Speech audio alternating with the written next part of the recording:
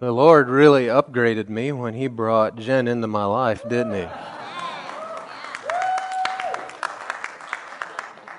Thank you for doing such a good job on the offering always, and giving us something to put our faith to when we're looking to give to the Lord and enact His promises and covenant for prosperity.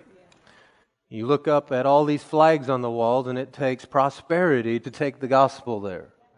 And we have to, everything that we do and see and touch needs to be through the lens of a biblical worldview. And what is a biblical worldview? Well, it's seeing through the lens of heaven, seeing through the eyes of our King.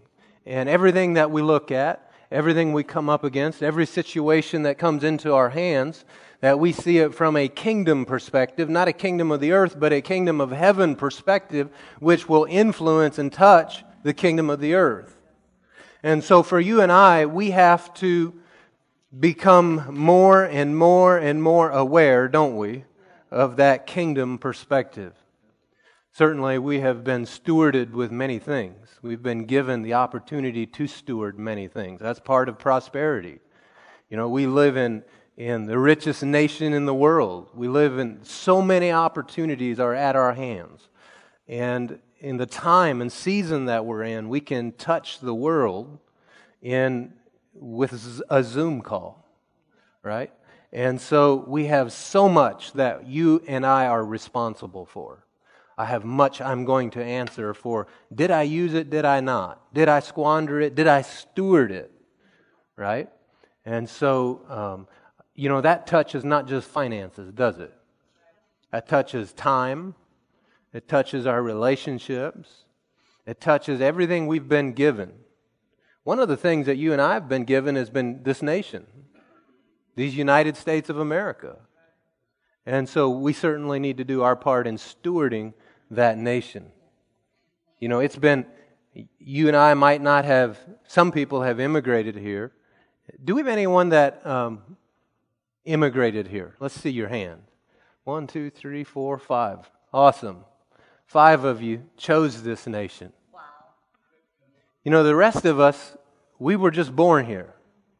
And we didn't necessarily choose it. It was given to us. And so you and I are responsible for tomorrow in this nation for our children and for the day after and so forth. So let's be courageous to be willing to stand like Daniel and make a difference and steward what we've been given. Don't get caught up in Americanism. Get caught up in kingdom of God and how you should steward that in America because it's been given to us. Hallelujah. How did I get off on all of that? Anyway, it's good to be here with you this morning. And we're going to jump right into the sermon, and we have been in a subject called Changed into His Likeness, and we are looking to become like the Father. If anyone says, you're just trying to be like God or be like Jesus, yes, that's my goal. That's exactly what I'm trying to do. Even as often as I fail, I'm going to come back and keep trying on that and put my face to that. And our text, we've been using 2 texts for this. One is in 2 Corinthians 3, verse 18. You can go there, and then we'll go over to Romans chapter 12. I have so many scriptures to get to today, so thankfully I'm up here maybe a little earlier than normal. I've had people tell me, we always know that when Pastor Sid is preaching, there's going to be lots of scripture verses. Good. You could not give me a better compliment. That's right. So in 2 Corinthians 3, in verse 17, now the Lord is the Spirit, and where the Spirit of the Lord is, there is freedom. We sang about that this morning. We all, with unveiled faces, are reflecting the glory of the Lord and are being transformed into the same image from glory to glory. And this is from the Lord who is the Spirit. So by His Spirit, He's working in us, and as we look to Him, we begin to take on His characteristics. We begin to look like Him. We begin to shine like Him. And if you stand there long enough, you'll take on His brightness, and the enemy can't tell the difference. Is that God or so-and-so? And if you have James says, if you submit yourself to God, you resist the devil and he'll flee from you. Well, the reason he flees from you is because you've God's authority on you, and it's God, right? That's what he's running away from, is the authority of God.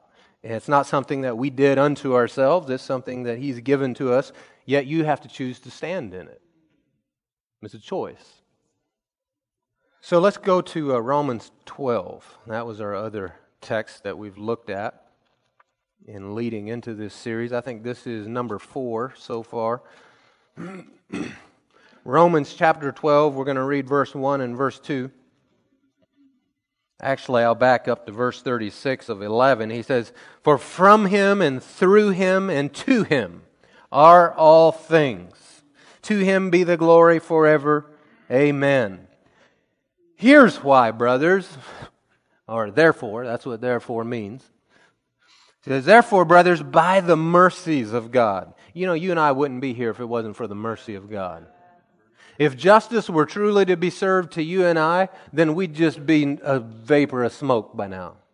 But because justice was served but to Jesus, for you and I can stand completely right. That's called the mercy of God. Did you know where God would have mercy on you, He'll also have your miracle for you? Anytime Jesus had mercy on someone, you see the answer to their problem show up on the scene as well. He had mercy on them and was moved with compassion. Thank God for His mercy. Did you know that you can come to the throne of grace and find what? Mercy. Find mercy, help, and grace at that throne. Mercy, help, and what is grace? Well, it's God's ability coming to help you do something you can't do for yourself. Right there's a whole sermon. All right, therefore, brothers, by the mercies of God, I urge you to present your bodies as a living sacrifice, holy and pleasing to God. This is your spiritual worship. Do not be conformed to this age, but be transformed by the renewing of your mind, so that you may discern what is the good, pleasing, and perfect or complete will of God. How many of you, sometimes you see partially what the Lord is wanting you to do? But if we're going to see the perfect will and step into the perfect will, that means you need to see it. The perfect means complete will, not just the partial will. So God's will is that you know His will. In fact, in Ephesians, He tells us, don't be stupid, but know what the will of God is. And then He goes on and says, be filled with the Spirit. And so by that infilling Spirit is where you get the knowledge of what God's will is. And as you yield to His Spirit. So let's look here at verse 2 again. Don't be pressured to this age. Don't be shaped to the age or to this culture, we could say. But be transformed. That means to be continuously changed into, transformed into His image. How does this happen? Well, it happens by the renewing of our mind. And we know that as a man thinks in his heart or in his mind, so is he. You know, the Scripture talks about thinking with your heart a number of times, but you can't think with that physical heart that pumps blood at all, right? That's not what it's talking about. It's talking about your spirit or your mind on the inside. So as you think, you know, the thoughts that you think, the things that you dwell on, that's what you do. You know, before you walked over to the pantry and pulled out the frosted covered sugar bombs to pour into your bowl for breakfast. Before you did that, you thought, I want to eat something. And then you went over and you thought, well, which one of these tasty morsels do I want? Well, I want this one. Everything took thought. It was by your thinking. These things, God hasn't decided this for you. You decide it for you. That's why your thinking is so important. You know, if so many people, they believe they serve a God that just decides all things. And they're just puppets. But we know that's not true. We know that we take responsibility for what we do, and we do what we think. I'm saying what we dwell on, not a passing thought. We'll talk about that later.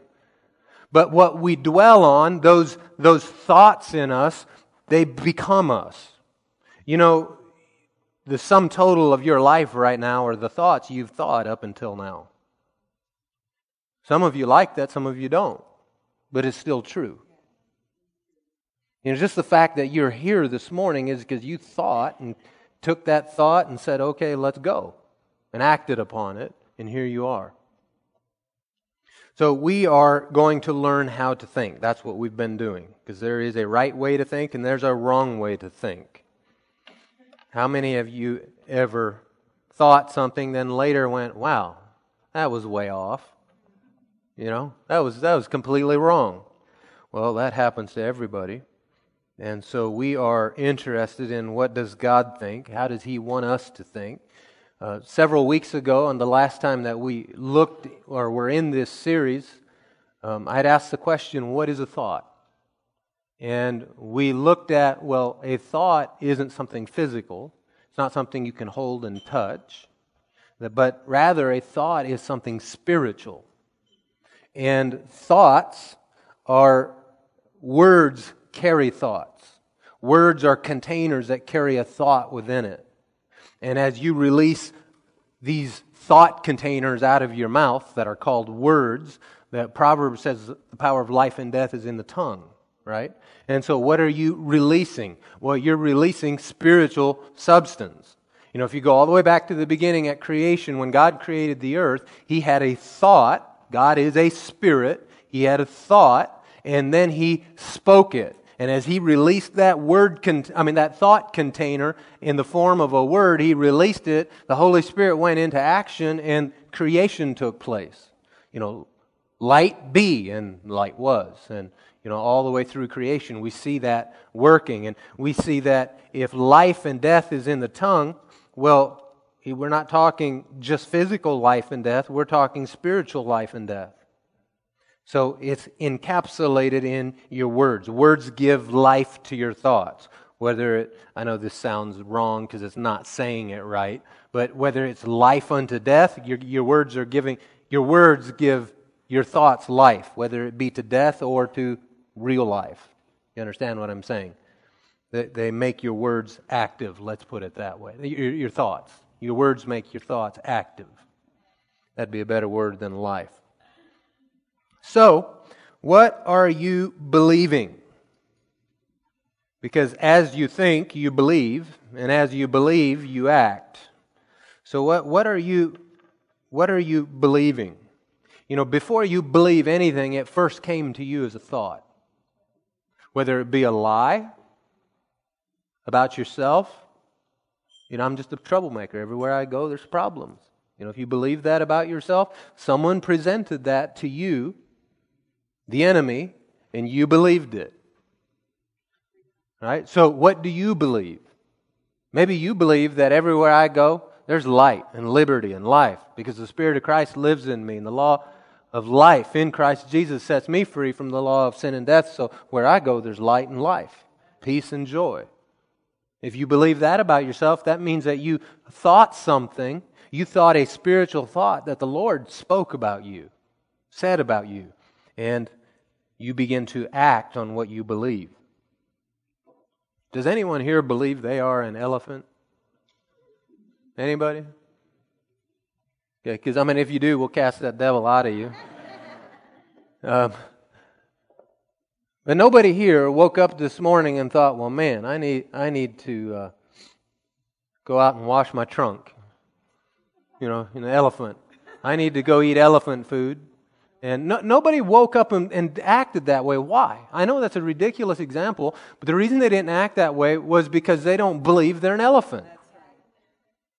What you believe is what you act on. Okay?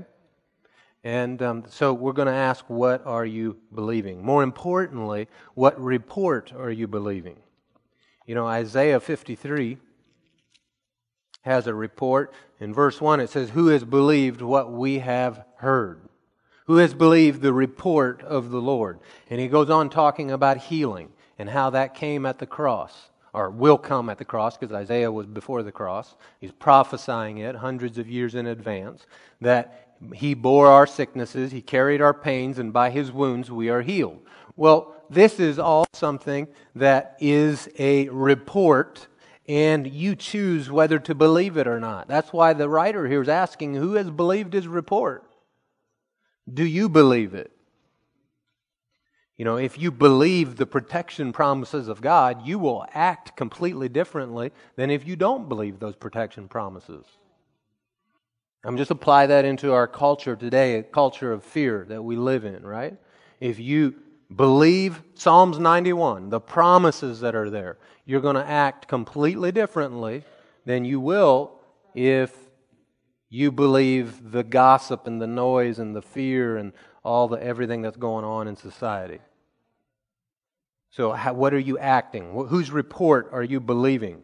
When the doctor gives you the report that you've been diagnosed with whatever, do you believe that report, or do you immediately go, yeah, that's what the doctor says, yet the report of the Lord is this over here? And so remember, what you begin to release out of your mouth, those thought containers, words, they're going to put action or cause to come into place the things that you're thinking. So guard your thoughts. All right, let's go to 1 Corinthians 13. 1 Corinthians chapter 13, we're going to look at verse 9. This is that famous love chapter. For we know in part and we prophesy in part. Who's writing? Paul. The mighty Paul. Paul that had revelation amazing. And Paul himself is saying, we just know in part. We're only seeing part of it. We're not seeing the whole thing. If you jump down to verse 12, he goes, now we see indistinctly as in a mirror. It's like it's through a dark tinted glass. We don't see real clearly right now.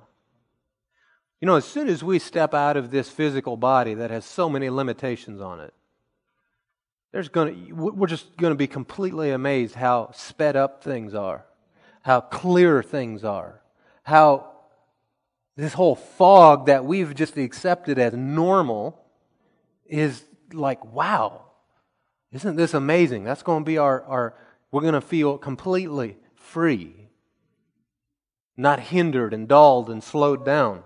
Well, here Paul, that's the state we're in this physical body. Paul said, we know in part, we prophesy in part. And if you look in verse 10 and 11 now, when the perfect, or the complete is what it means, when the perfect comes, the partial will come to an end. When I was a child, I spoke like a child, I thought like a child, and I reasoned like a child. When I became a man, I put aside childish things. So, is there a childish way of thinking? An immature way of thinking?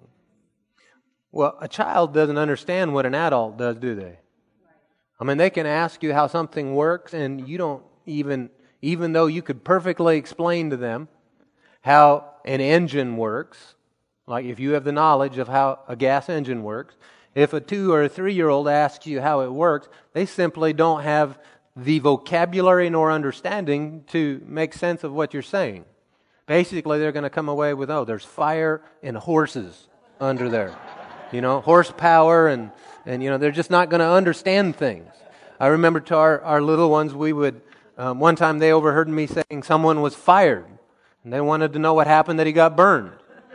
They just haven't had the experience, they haven't matured yet enough to have the understanding, so they think like a child. They think very short term. Right? They think of as in the next minute or two. It's difficult for a real small child to think far into the future, like an hour or two. No, just wait, we're almost home. Yeah, but I'm hungry. I know, we're a mile from the house. It doesn't do me any good to tell me now. Just wait till we're at the house. And as you're in the driveway, I'm hungry. Well, there's no food. We already see their reasoning, their logic, those things just aren't developed like an adult's are. But the same way spiritually, come on, for you and I, we can be in those same shoes. Be real short-sighted.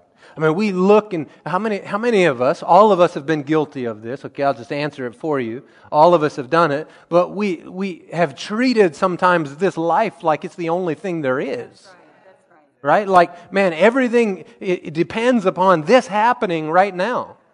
I remember one time something happened and it was offensive to me. You know, it hurt me and it seemed like it was orchestrated by the enemy against me. And I remember thinking, how can this be? And the Lord told me something. He said, you know, is it going to matter in 10 years from now?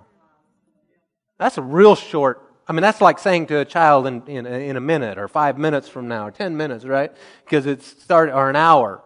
So he says, is it going to matter in 10 years from now? I'm like, wow. I probably won't even remember it in 10 years from now. So no, it doesn't matter at all.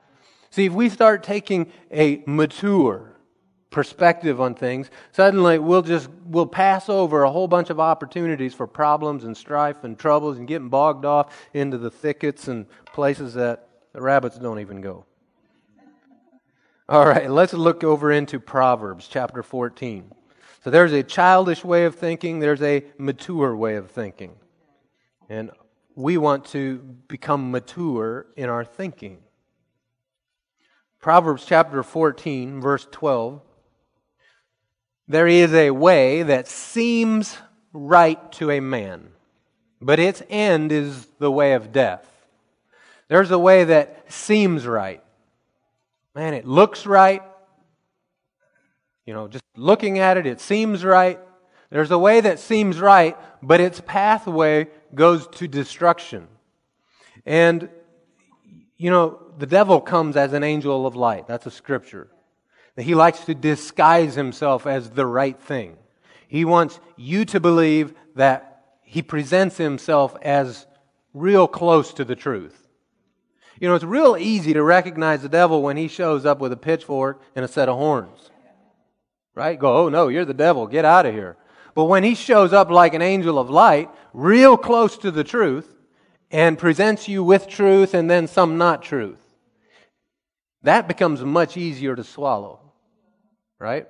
If I hand you a packet of rat poison, you would be like, well, I'm not going to eat that. But if I go put a couple pellets into a brownie, maybe you would eat that, right? And not recognize that it was something poisonous in there. He's like, you're not taking brownies from him anymore.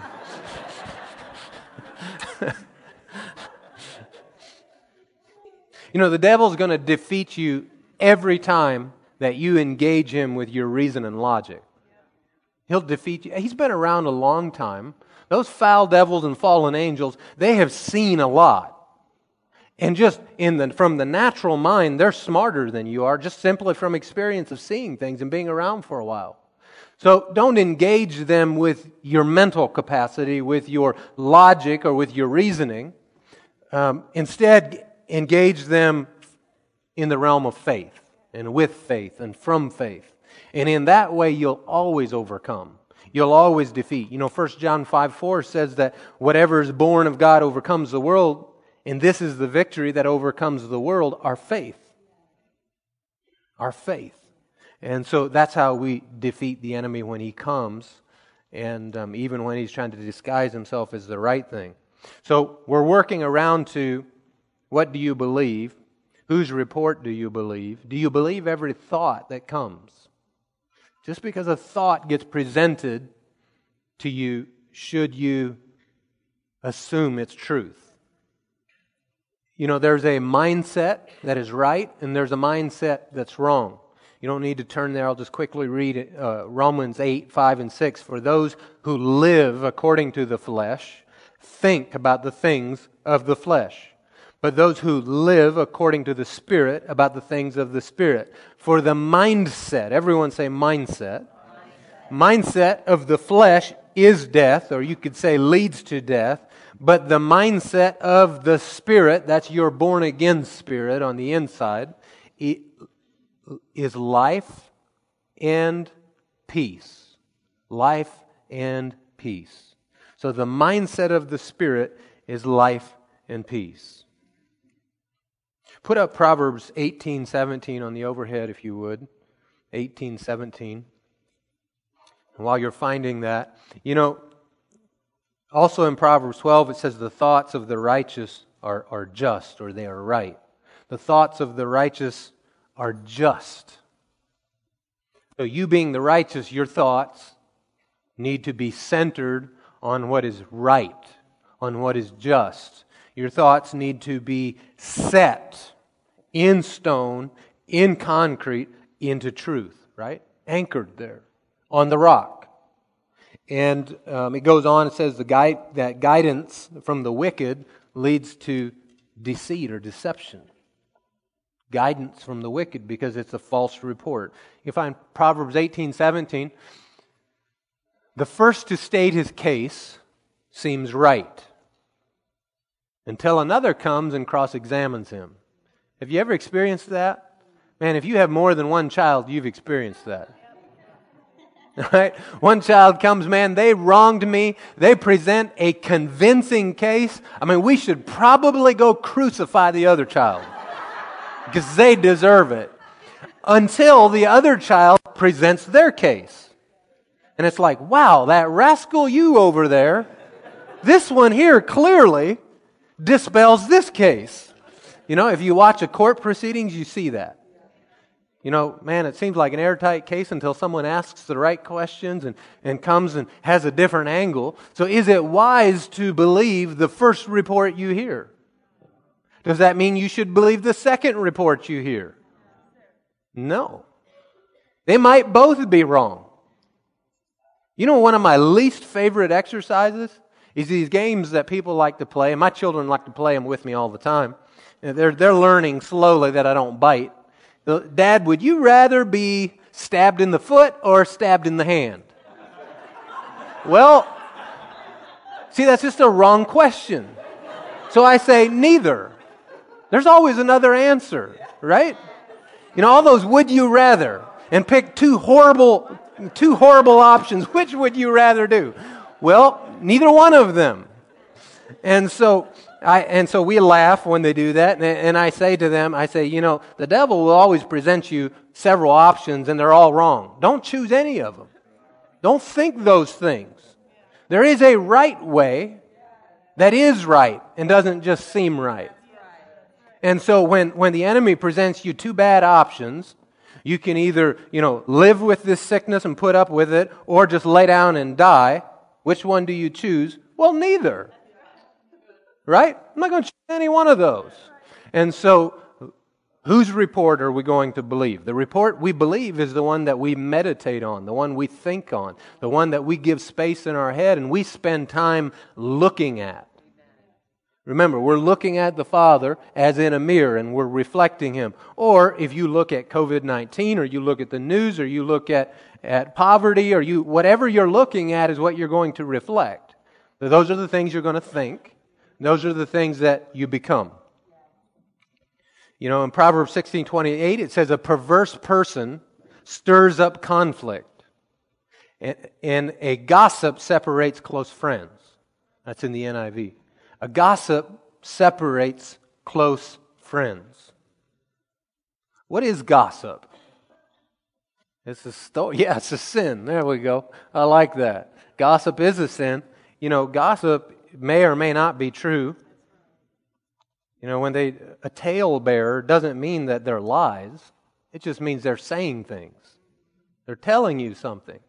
And so here, you know, a perverse person stirs up conflict, and a gossip separates close friends. Well, we don't want to be party to strife or separating friends, do we? So, but if you just believe something, when someone comes along and gossips to you about, have you heard what so-and-so did? Really? Why would they do that? That's crazy. Wow, I used to think a lot of them. They really went off the deep end, didn't they? Well, why are you just so quick to believe a negative report about somebody that you don't know if it's true or not? Proverbs 26, verse 20. Without wood, fire goes out. Without a gossip, conflict dies down. You know, in our society today, in our culture, the constant rattle of the news, all the gossip, most of it's not even true. If we would cut all of that off, just stop all of it, this whole planet would transform. It would change. People's thinking would change. Yet they keep presenting thoughts to think and how to think, and they're not truth. And the little bit of truth that is sprinkled into it, it doesn't take you long. You become jaded and you say, well, I don't believe any of it anymore. Because they're untrustworthy. And so, without wood, fire goes out. Without, the media, this whole strife and division in the country would die down. All these racism lies, that's all gossip stories. Does that mean that someone has never been treated racial? No, I'm not saying that there's still hate. Hate exists, okay? It's called sin, and as long as you haven't yielded yourself to the Lord Jesus Christ, you're likely to have hate in you, and not just for a race, but for people. And so it's a sin problem, yet the racial disparity they claim is in this nation is not there. It's just not there. And it's false propaganda. Verse 21, as charcoal for embers and wood for fire, so is a quarrelsome man for kindling strife. A gossip's words are like choice food that goes down to one's innermost being, or into the chambers of the belly is the literal translation. Gossip is like choice food. Man, it's like, hors d'oeuvres. It's like the best bite of it. Because, man, it's so juicy. It's just, who doesn't like to get the latest news, the latest scoop on something, the latest, did you hear? Well, if you're still taking joy in that, you need to get a hold of yourself and say, no, it better be the report of the Lord, or I don't want to hear it. My family that I grew up in, it's a large family on both sides. My dad had, there was eight of them in his family, and 10 in my mom's family. And being good Mennonites, most of them all had large families. So I have lots of cousins. And man, you want to talk about and we were a tight-knit family on both sides. Most of us lived in the same community, and so there was no shortage of family around us in Missouri where I grew up. And gossip chain was just impressive. I mean, like things could be spread faster than Wi-Fi, And it didn't matter if it was true or not. And they would often talk about, we're not going to gossip. And man, it was still gossip. It'd still go on. And they'd gossip to each other how they're not gossiping. Their prayer request, did you know? And later in life, I determined I wasn't going to be that way. Because I saw the damage that happened to several people from it, and I learned to hate it. Because it was in our church, and I watched some of my relatives, man, get skewered alive from gossip. And them really get put in a world of hurt, and I learned to despise gossip. And so when someone, my cousins and others would begin to tell me the latest news, I wouldn't listen to them. And I would make excuses for them. Yeah, they probably didn't mean it that way. And are you sure that's true? And it would die. The gossip would die when it would come to Jen and I. This was even after we were married. And it finally reached a point where things would happen in our family that we didn't know anything about. And they would say, they didn't tell us things anymore. Because they knew that we just wouldn't listen to it if it wasn't a good thing. And we developed a name like that in our family is, if you have something bad to say about family, don't go to them with it. And so let's be that way with not just gossip about each other and family members, but gossip about everything. There's so many crazy conspiracy theories out there, it's unbelievable. And it's amazing how many people will just believe them. And man, when you say deep state, it means different things to different people. And some people it means there's a hidden agenda. And then to other people, it means, man, there's boogeymen hiding in the cupboard somewhere, And everything is run by a world elite few people. And yet, much of that is all speculation. It's speculation. Sure, you might see smoke, but you don't know exactly what the fire is. So rather than add speculation to it in the name of the Lord, because that's what a lot of people do, you guys need to stop it, snap out of it, and anchor yourself back with the lens of heaven and look at truth. Let's go over to, put up on the screen in the New King James, 1 Corinthians 13, verses 5 through 7. Let's start with verse 5. 1 Corinthians 13, 5 in the New King James. And while you're going there, I'm going to read a scripture to you. It says, a gossip betrays a confidence. Betrays a confidence. So avoid anyone who talks too much. That's the NIV. Avoid anyone who talks too much. Pretty straightforward. Let's keep going. 1 Corinthians 13, verse 5, and the New King James. This is back in the love chapter that we had been looking at. And let's not assume that we automatically know how to think, that we automatically know what to think. Here in verse 5, it says, love does not behave rudely, does not seek its own, is not provoked, thinks no evil, takes into account no evil is a very literal translation. And in order to take something, or reckons no evil, in order to reckon or take into account, you have to calculate it. You have to think it, right? Let's go to verse 6.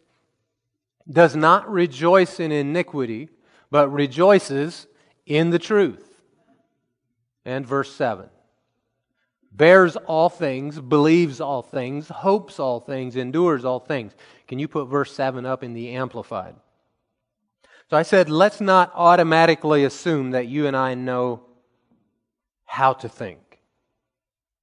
Before you just jump to conclusions on something, hear something and jump to conclusions. Okay, I'll give you an example. I'm going to use myself as an illustration. So the other day I'm on a Zoom call. There's maybe 12 of us on the Zoom call. And one of the guys is wearing this mask on. And we're in the call. Everyone else is like without a mask except this one guy. And he's driving in a car. I can see that. And so as we're talking there on the phone or on this Zoom call, now I personally, just to give you understanding how I arrived at jumping to conclusions, is I personally won't wear a mask, okay? The reason I don't is because I see the whole mask thing as a fear-driven agenda, and the Word tells me to abstain from all appearance of evil, so I personally ain't going there, right? Now, I recognize that every business has the right to say, you need to wear a pink fuzzy hat, whatever. And they have the right to refuse you service. Remember that whole cake baker out in Colorado that didn't want to make the cake for the homosexual wedding, and then they forced him to? It's weird that somehow that rule's now not applying. But they shouldn't have made him bake that cake. He has the right to refuse service to anybody. And yet, so I recognize, the reason I say that is these businesses have the right to make those rules, okay? And I also have the right to go shop somewhere else, right? I don't have to spend my money there. So I go in without a mask, and if they stop me, we have a conversation. Normally, it's not an issue. Normally, no one says anything. Every now and then, it is an issue. We have a conversation, and usually, it's not an issue. And if it is an issue, I'll just leave. Say, okay, I'll take my business somewhere else. That happened just the other day. We had a long conversation, and they even admitted that, they said, this is not consistent. I know, because we can stand here and have this conversation, but we can't answer the two questions you actually came here to ask. And they even admitted that's not consistent. Yet, if he breaks these rules, he might lose his job from corporate. Well, I was real quick to tell him that we don't want you to lose your job. So tell me how I can contact corporate and tell them how this is not right. And so he did that, and we parted on great terms. My point, and I went and spent my money somewhere else. My point is those are my reasons why I don't go into businesses with a mask. You know, if someone I cannot buy this item anywhere else except this store, and they are not going to let me in without a mask, then okay, I could wear a mask under protest and go in there.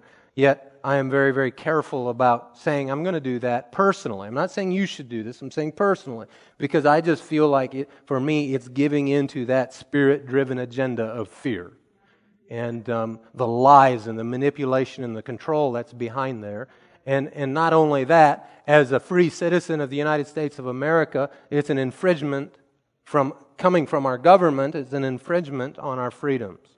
And so I have a responsibility to resist it. I have a responsibility to have the conversation with them and tell them, please change your policies. All right? My opinion.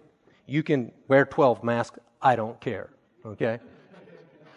My point is, I told you all of that to help you understand what's going through my head and my thoughts as I'm looking at this Zoom call and one guy's in a car wearing a mask. I'm going, man, this guy's a special level of crazy. That's what I'm thinking, man. You've taken it up a notch. You know, like you see these people driving around in cars with masks on by themselves and you go, what lunatic is that? So that's what I thought. You know, this guy here is crazy. And then someone on the call actually said to him, he said, you know, you'd look a whole lot better without that big blue thing on your face. And he goes, yeah, I'm sorry. He said, I'm in Philadelphia and I'm riding in an Uber and the Uber driver wants me to wear the mask. And so all of a sudden that changed it, didn't it? You know, if he was going to get the ride, he had to wear the mask. So he wasn't driving by himself in a car. You know, I'm not talking about the effectiveness of a mask. I'm just saying his reason was completely different than what I assumed, right? And so suddenly I'm laughing on my end because I realized that I just jumped to conclusions about this guy that weren't even true. And yet we do that so quickly because we see things and we make a logical assumption. And instead of just automatically assuming that we're thinking correctly, we need to ask and examine. Are things as they appear? Ask the Lord, how should I think about this? Right? How should I think about it? And anyhow, I never intended to go into the whole mask thing there, so that was fun. Let's go to some examples. Let's go to 2 Thessalonians chapter 2. Oh, we didn't read the Amplified. While you're finding 2 Thessalonians, I'll read to you the Amplified. How should we think? Love bears up under anything and everything that comes, is ever ready to believe the best of every person. Its hopes are fadeless under all circumstances, and it endures everything without weakening. Believe the best about every person. That gossip you hear about somebody, just don't believe it. Don't be so quick to believe it. The gossip you hear about in the news about how this is coming down the road or that's coming or all these things, don't be so quick to believe it. Ask the Lord what you should think about it. In 2 Thessalonians chapter 2, here we have an example of people and their thinking. Verse 1, now concerning the coming of the Lord Jesus Christ and our being gathered to Him, we ask you, brothers, not to be easily upset in mind or troubled. Easily upset in mind or troubled, that'd be troubled with fears, either by spirit or by a message, it'd be a word, or by letter, as if from us, alleging that the day of the Lord has come. Apparently, someone was writing to them, pretending to be Paul, and saying that the day of the Lord had already happened and was over, and they'd missed it. And so that would mess with your thinking, wouldn't it?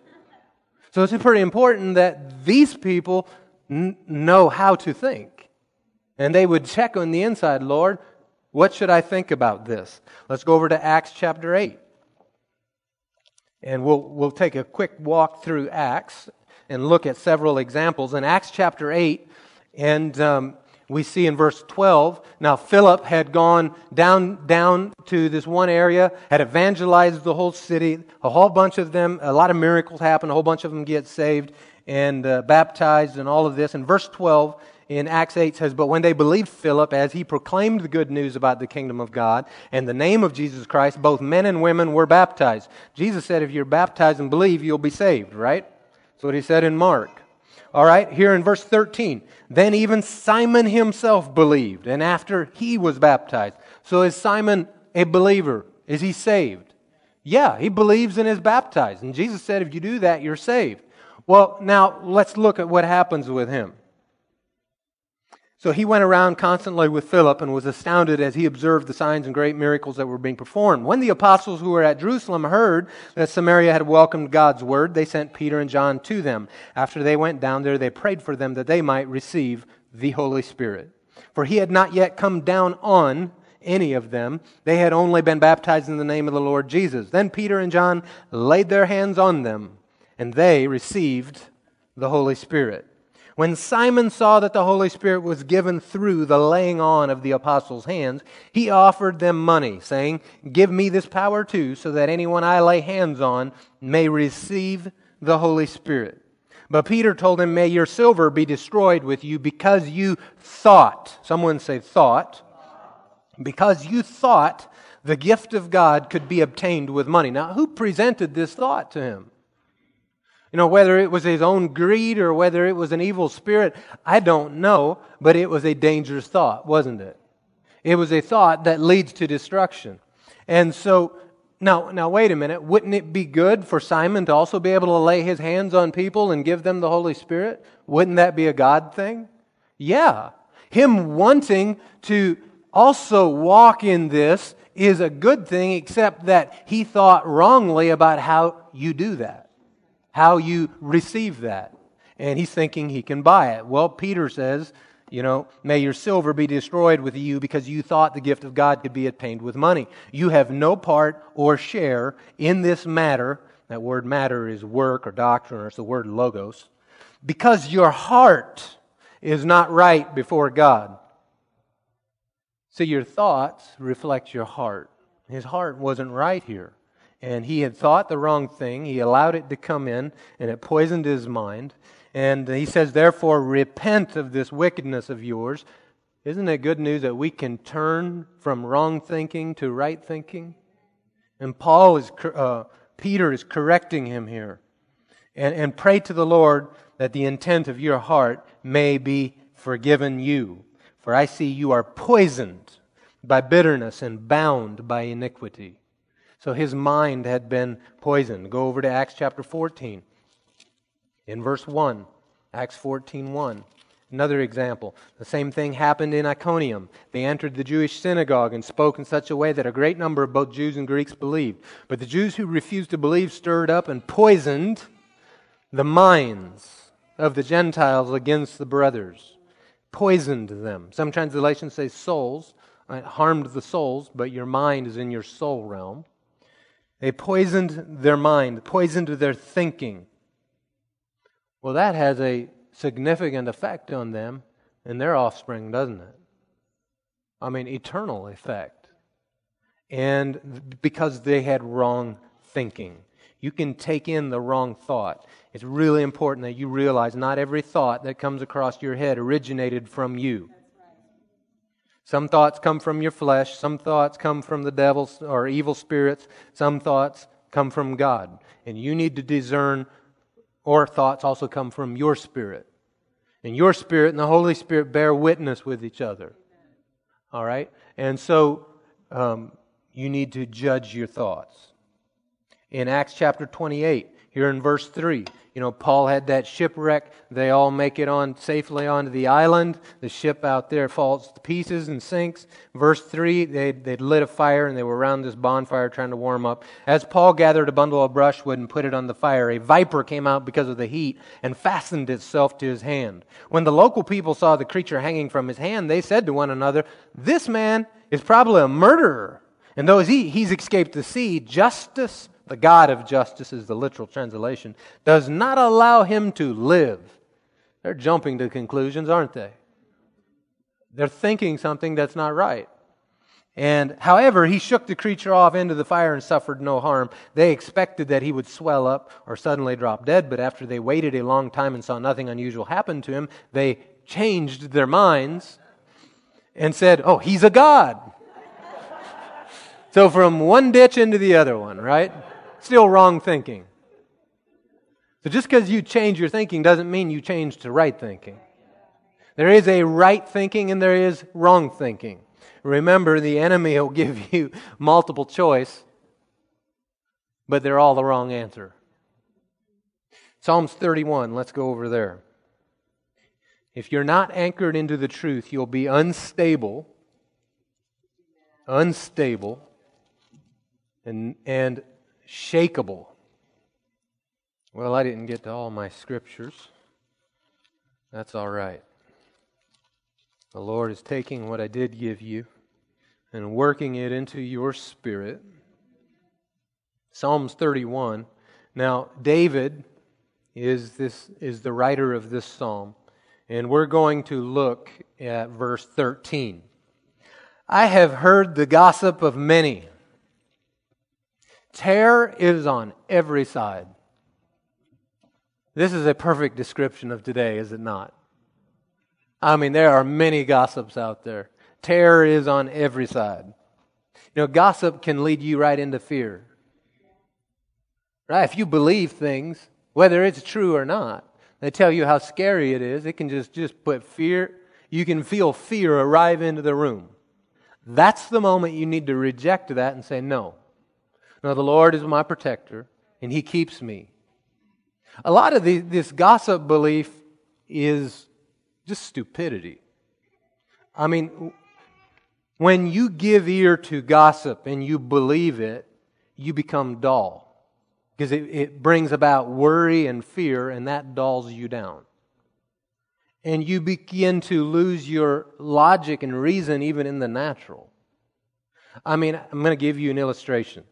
Back when earlier on in the whole COVID episode, why the whole 6 foot of social distancing, people were saying, well, that's because for all the cameras is for facial recognition, and if we stand further apart, then they will be able to identify us with facial recognition, and that's why they're saying 6 feet social distancing, not because they don't want you to cough on each other. And a lot of people believed that. I saw lots of believers sharing that on Facebook and other places, and it's like, come on, guys, you're smarter than that. They're wearing masks. If this was for facial recognition, they would tell you don't wear a mask, right? And so obviously that's not their end goal, because that's just dumb. So when we begin to believe lies and we don't hold discernment, we begin to become susceptible to just dumbness, foolishness, simpleness, right? If you believed that, you can change, thankfully, and you can say, Lord, help me. Help me not believe everything that comes along. We've all believed things that have not been true already. So we're not going to point fingers at each other. We're just going to say, Lord, help me how to think. Show me how to think. Here, we're going to go on and read. So he said there's terror, there's gossip, man. I've heard so much gossip. There's fear on every side, terror. So when they conspired against me, they plotted to take my life. But here's his answer to it. But I trust in you, Lord. I say. See, trust means you believe. And remember, you believe what you've been thinking. So he's saying, my thoughts have been stayed on you, Lord. I trust you, Lord. I believe in you, Lord. And what comes out of his mouth? Those word containers carrying the thoughts. He said, you are my God. The course of my life is in your power. Deliver me from the power of my enemies and from my persecutors. Show your favor to your servant. Save me by your faithful love. Lord, do not let me be disgraced when I call on you. Let the wicked be disgraced. Let them be silent in Sheol. Let lying lips be quieted. They speak arrogantly against the righteous with pride and contempt. How great is your goodness. See where he's putting his thoughts? Like he's putting them right back onto the goodness of God. And really, you need to look at the goodness of God. You remember Moses? When he was up on the mountain, and he's like, Lord, let me see you. I want to see you in all your glory.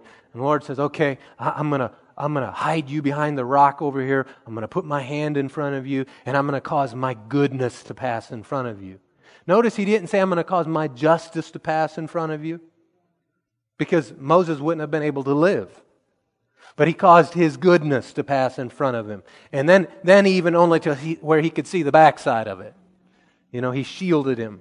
So the goodness. He says, I'm going to look at the goodness. How great is your goodness that you have stored up for those who fear you and accomplished in the sight of everyone.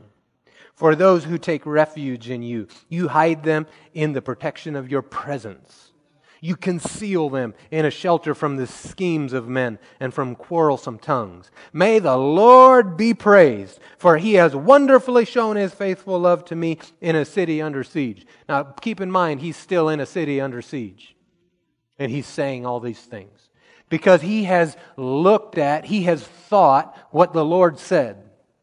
And he has believed what the Lord said. And now he is declaring what the Lord said. And we need to do the exact same thing. Look at what did the Lord say. Look at what has the Lord done for me already. If you've been feeling defeated, if you've been feeling alone, if you've been feeling like you are not an overcomer, I want you to do something very, very specifically to defeat that. I want you to begin to think of and remember the things the Lord has done for you in the past. Miracles He has done financially. Miracles He has done for you spiritually. Miracles He has done for you in relationships. Just the fact that He's protected you from so many things. Begin to count them off. Count your blessings. Name them one by one. And allow your focus to be set upon the goodness of God. And in that, when you do that, you will have faith rise up onto the promise that He's made for His continued goodness to you. Continued goodness to you. There's more, but hallelujah, that's it. All right. You can stand with me if you'd like.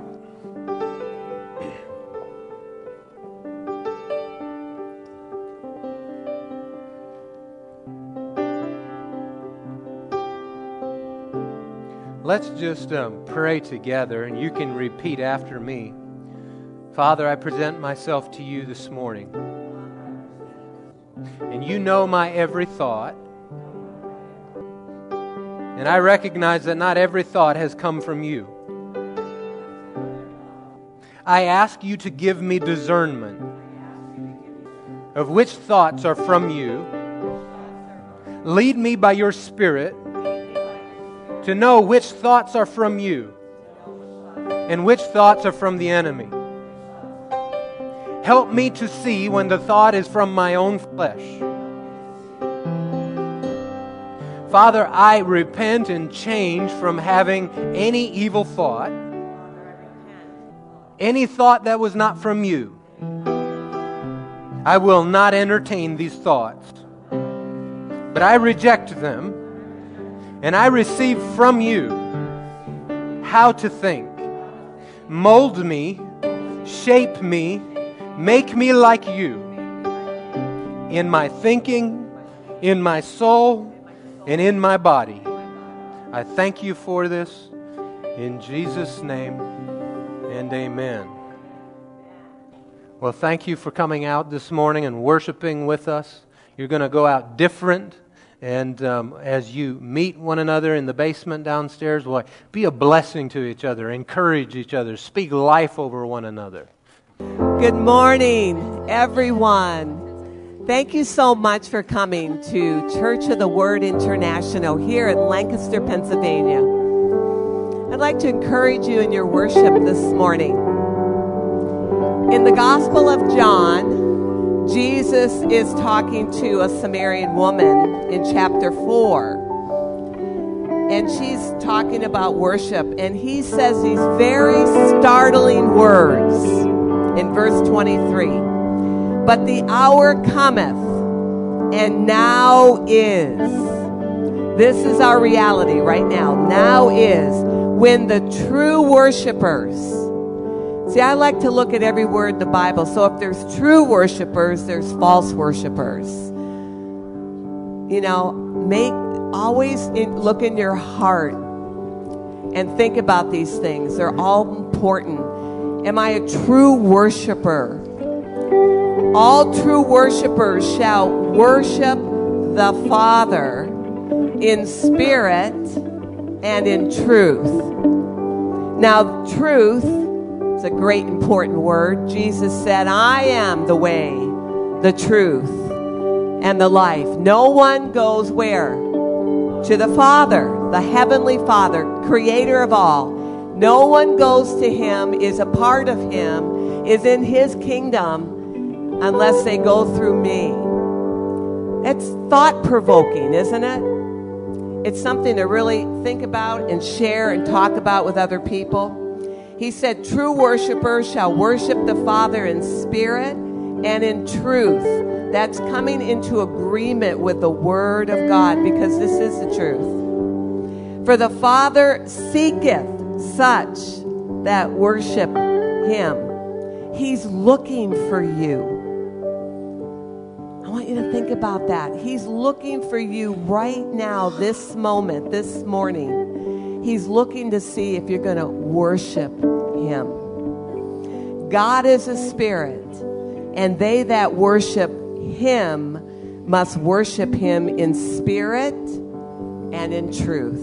You cannot worship the Father, God of all creator, unless your spirit is awake to Him. Unless your spirit is recreated, unless you're born again. Jesus said you must be born again. Your spirit must be born anew. All have sinned and come short of the glory of God, but Jesus, right? Jesus came and died for each and every one of us on the cross, shed His blood, buried, and rose again from the dead, so that you and I could have life and life more abundant, and in a communion, alive unto the Father. That's worshiping Him in spirit. And I'd like to add this morning, because it was so on my heart when I woke up, the importance of being thankful. We have a lot that, is happening in the world today, but we have such a good Father, a faithful Father, and we have so much to be thankful for. So as you're worshiping this morning, as we worship as family together, let's do it with a great heart of thankfulness for all the things that our Father has done for us through Jesus. Let's all stand up together with a heart full of worship to the one and only true God. Hallelujah. Amen.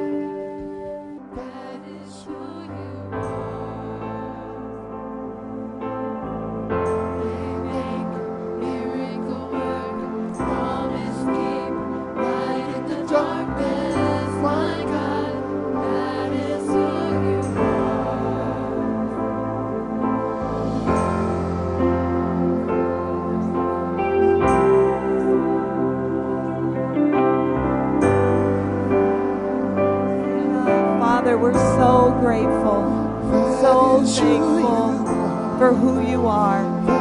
Thank you for Jesus. Father, we thank you and give you praise and glory this morning. We worship you in spirit and in truth. From the depths of our heart, we're grateful kids. Thank you, Father. Let's lift our hands and thank the Father. Thank Him for Jesus. Thank you for Jesus. Thank you, Lord Jesus, that you died on the cross for me. Thank you that you shed your blood. Thank you that you rose again from the dead, a rising up from death to life. You did it for us. You did it for me. You did it for each one of us here today. We're so thankful, Jesus. Thank you, Jesus. Thank you, Jesus. Thank you, Jesus. Thank you, thank you, thank you, thank you. Thank you, thank you, thank you, Jesus. Thank you, Jesus. The way maker, the miracle worker, the promise keeper, the light in the darkness. Thank you, Jesus. That's who you are to me. Make him your personal Savior, your personal Lord. That's who you are to me, Jesus. You're everything. You're everything.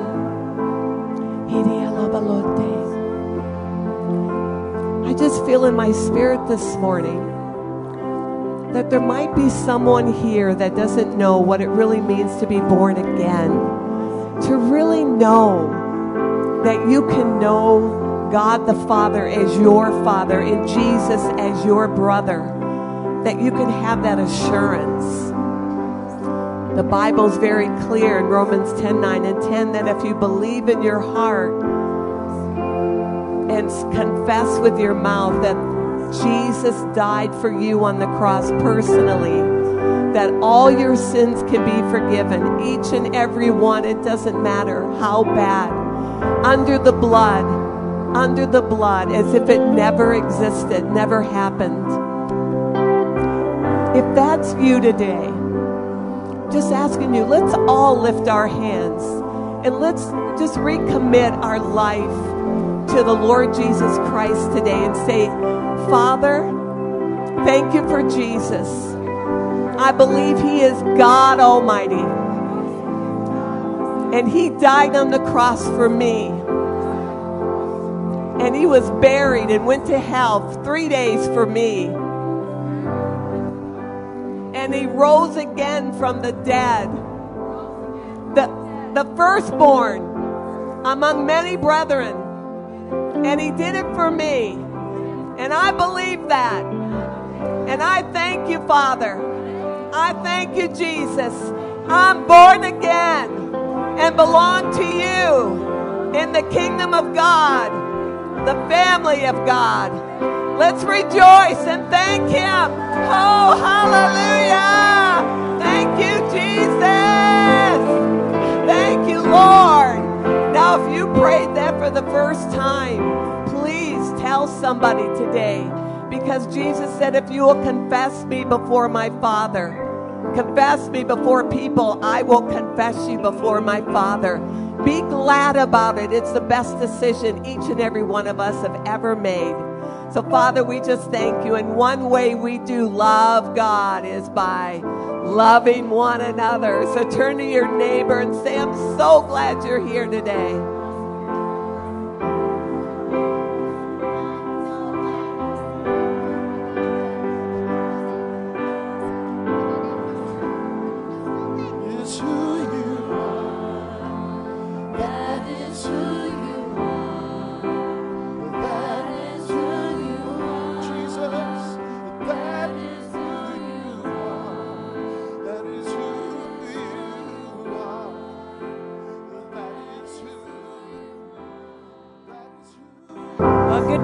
Church of the Word International. It's good to be with you this morning. We would like to welcome our guests that are here with us for the very first time. So if you're new here, you're here for the first time, raise your hand. We'd like to welcome you.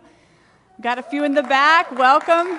We trust you're not here by accident and that the Lord has something to minister to your heart this morning. So that's an information card. If you would like to fill it out, if you have any prayer requests that you'd like us to agree with you, you can just fill that out and put it in the offering basket. All right, we are going to prepare to return the tithe to the Lord this morning. So if you need a cash envelope for your giving, raise your hand. And if you're giving by check, you can make it out to CWI. If you're giving by credit card, do fill out all the blanks. So we're going to obey the word this morning and return the tithe to him. And we're going to believe that as we act on the word, that we're blessed and we're provided for. You know, God does want you to prosper. He doesn't want you to be in lack. He's not desiring you lack any good thing. Psalms 23 says, the Lord is my shepherd. I shall not lack, shall not be in need.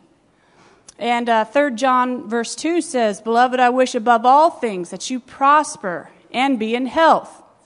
So we know the Lord wants us to prosper. He's not desiring that you lack. I want to have you turn in your Bibles to 2 Corinthians chapter 9. So I want to bring out this morning the purpose of prosperity. Prosperity is not so you can accumulate a huge pile and sit back and admire it and have everyone else admire it. There's a purpose for it, and it's so you can be a blessing. So 2 Corinthians chapter 9, verse 10, that verse is talking about God making sure that the sower or the giver has resources to give out and is also provided for. But I want to hone in here on verse 11. It says, you will be enriched in every way. Does that leave out any ways? Would that cover money and stuff and finances as well as other things? But enriched in every way. Now here's the purpose. To be generous in every way, which through us will produce thanksgiving to God. So God gets the glory. People that are receiving it from your hand, they're receiving it from the Lord. They give praise to Him. So that's the purpose. Now, 1 Timothy 6, I want to read this scripture too because it gives witness to it. 1 Timothy 6, the last part of verse 17 through 18 says that we're to trust in God who richly gives us all things.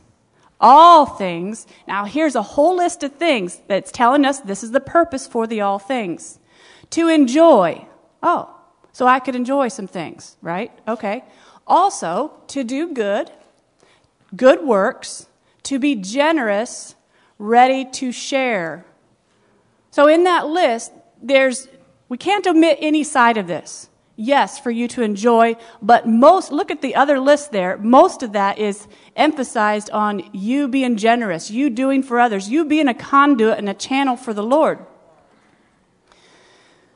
See, there are people that get a little edgy, a little bit tense, maybe even irritated when you preach this, when you bring this up. In fact, there's whole scores of denominations that would believe God doesn't want you prosperous. Or somehow you're more holy if you have nothing. We're not going to do that in this house. It wouldn't be a full gospel if we didn't preach these scriptures. And I'm just touching on a few. I mean, there's scores of them that point to the goodness of God, the abundance of God, that He wants you prosperous, but it's not to be a hoarder. It's not to be selfish. And, why have a problem with it? Well, maybe because you know some people that have a lot and they seem to be selfish. Or maybe you have a problem with it because you've heard it preached from the angle that, it's like serve God so you get this. Like it's still a selfish thing. Okay, don't be selfish. Don't be selfish. And, if you think, listen, if you are just okay with, look, I just don't want any more than what me and my four need to make it through the day, make it through the week, well, that's selfish. How generous, what's it say, overflowing to every good work can you be when you've got one car and it's a dump, can barely get you to work, somebody comes into town, maybe a missionary or something's visiting, and you have nothing to offer. You can't loan out a car. But what if you had 2 or 3 or 4 cars? Hey, yeah, take this one over here, and it's real nice. Man, it's last year's model or this year's model. I mean, suppose if you have 1 bedroom for your family of 8, can you host a family of 6? No.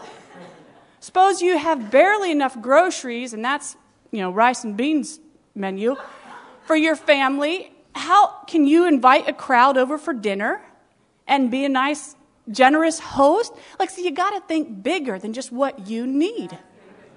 And not only that, it's the Bible.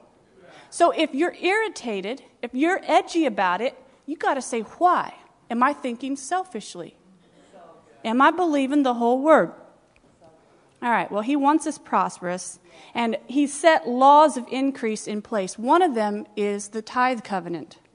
You partner with the Lord in the tithe, saying, you're my source, you're my provider, and then He's promised to provide for you. He's promised to bless you. So we're going to give Him right to bless us by being a tither and being a sower. Amen? All right, take a hold of it. Let's pray over that. Father, we are so grateful to You for Your word. We're grateful for Your goodness to us. We're thankful that You have an abundant mindset, that You don't desire that we be in lack in any way. So, Father, we just purpose in our hearts that as you enrich us in every way, that we will be generous in every way, that we will be flourishing in good works, ready to share as you enable us. In the name of Jesus, amen. And the ushers can pass the baskets, and the people will give to the Lord. Well, we don't have a whole lot in the bulletin this week. However, I would encourage you to plug into a home group. Those were just starting up this past week, so if you would like to be part of that, there's still time. Talk to Debbie or any one of these home group leaders that you see in the bulletin, and we'll get you plugged in. Also, if you would like to be a part of the City Gate outreach, that is at the first of every month, you can sign up in the back and get plugged into that as well. Let's open our hearts. I believe that the Lord has something to get across to us today, and we need to be good receivers. We need to be expecting that He's going to minister to your heart exactly what you need to hear this morning.